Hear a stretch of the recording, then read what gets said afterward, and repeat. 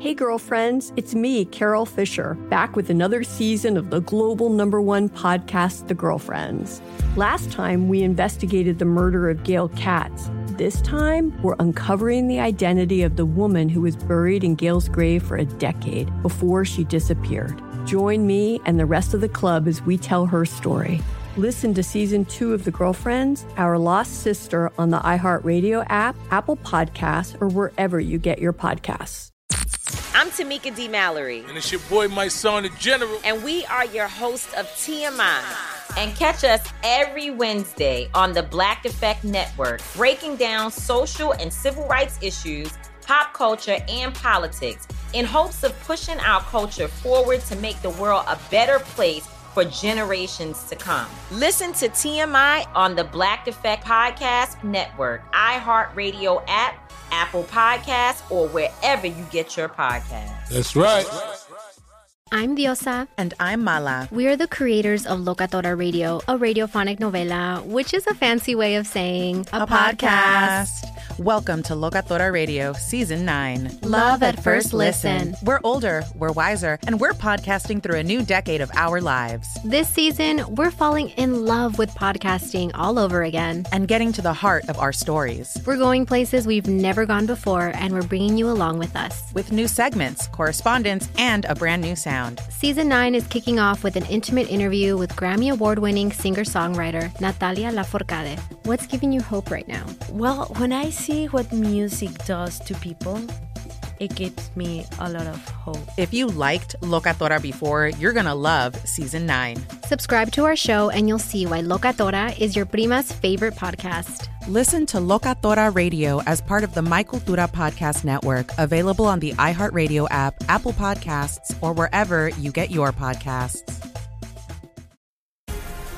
The Black Effect presents Family Therapy, and I'm your host, Elliot Connie. Jay is the woman in this dynamic who is currently co-parenting 2 young boys with her former partner, David. David, he is a leader. He just don't want to leave me. But how do you lead a woman? How do you lead in a relationship? Like, what's the blueprint? David, you just asked the most important question. Listen to Family Therapy on the Black Effect Podcast Network, iHeartRadio app, Apple Podcasts, or wherever you get your podcasts. Jon Stewart is back in the host chair at The Daily Show, which means he's also back in our ears on The Daily Show Ears Edition podcast. Join late-night legend Jon Stewart and the best news team for today's biggest headlines, exclusive extended interviews, and more. Now this is a second term we can all get behind. Listen to The Daily Show Ears Edition on the iHeartRadio app, Apple Podcasts, or wherever you get your podcasts.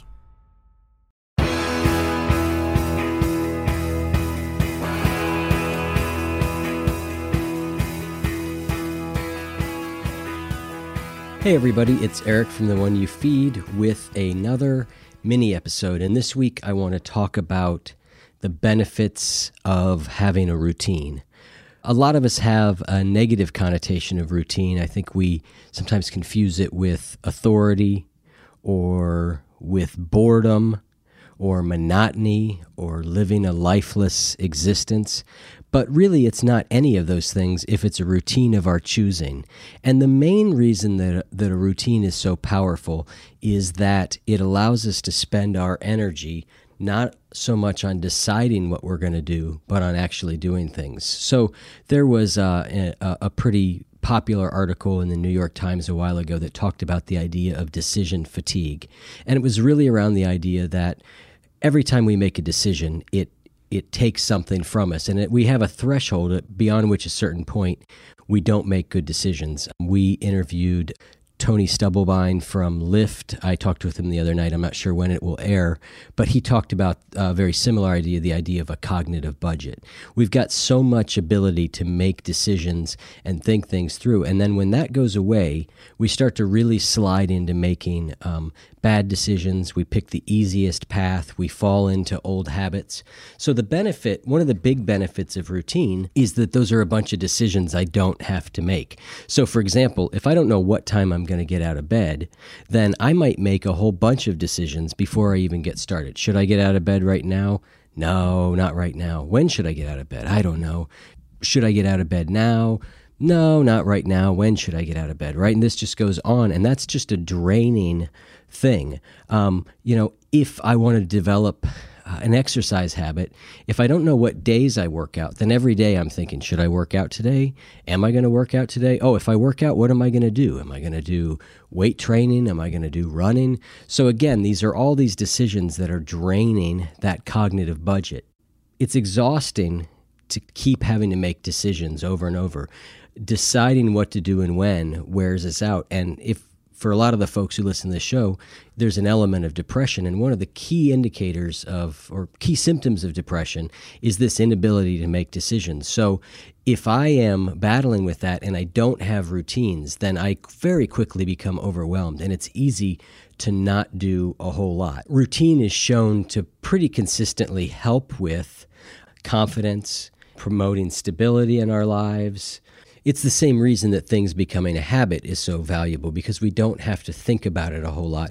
We don't have to negotiate about it. It's the same thing with a routine. Once we set a routine, we can have a plan in place, and we don't have to debate it all the time. One of the guests we had, and I think I've talked about this other times, Joel Zaslofsky was talking about this idea of I make a plan, and then when I hit that moment and I'm supposed to go do this thing, even when my mood is telling me, oh, I don't think I feel like it, I don't want to do this, he goes with the part of him that made the plan, the old Joel, he called it, that made that plan. And a routine's a very similar thing. We've spent the time to think about what's important to us, what we want to do, the things that we know are good for us, and then we don't have to re-engage in the debate around those things all the time. Once you've got a routine in place, then the mental processes that make that behavior happen start to take place a lot more automatically.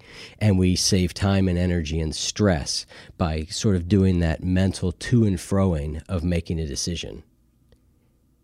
And then the other thing is that instead of kind of having to create each day from scratch, these routines can create a framework of all these small decisions that we don't have to make so we can spend more time on what matters. So what are some things that can help us with building these routines? So I think one we talk about all the time on the show is start small. You don't need to schedule out every minute of every day from now on, but it is very helpful, particularly for those people who have more time on their hands, to schedule more of that time so that there is less of that decision, and it's less likely that that time just gets away from us. For whatever reason, when I have a lot of time on my hands, I find it very difficult. I get far less done than when I have less time and I am forced to schedule it better. Second would be, let's be specific about what is the routine that I want to do. I want to work out every day. But more specifically, I want to do this specific exercise on this specific day. So the more clear we are, the easier it is to act on that routine. We don't have to, not only do we decide whether we want to do it or not, we also don't have to decide what we're going to do. Getting support is another big one. Ask for help. Ask your friends to encourage you in the routine. Ask your family to encourage.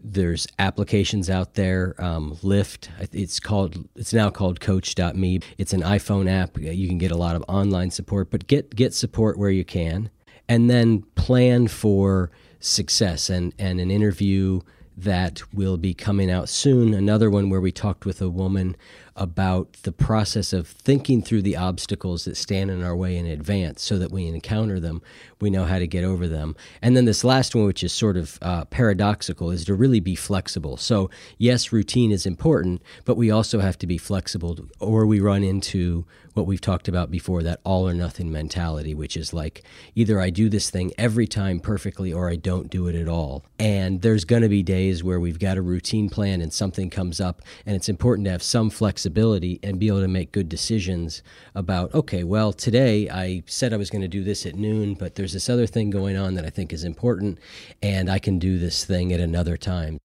To just kind of reiterate, I think that the main benefit of building some of these routines in our lives is that we don't wear ourselves out having to make decisions about a lot of small things, and then we can make better decisions about the big things and have much more energy to do the things that are important. And it reduces anxiety, it reduces stress, and it gives us more energy overall. Hopefully that's helpful in some way, and we will talk again soon. Thanks. Bye.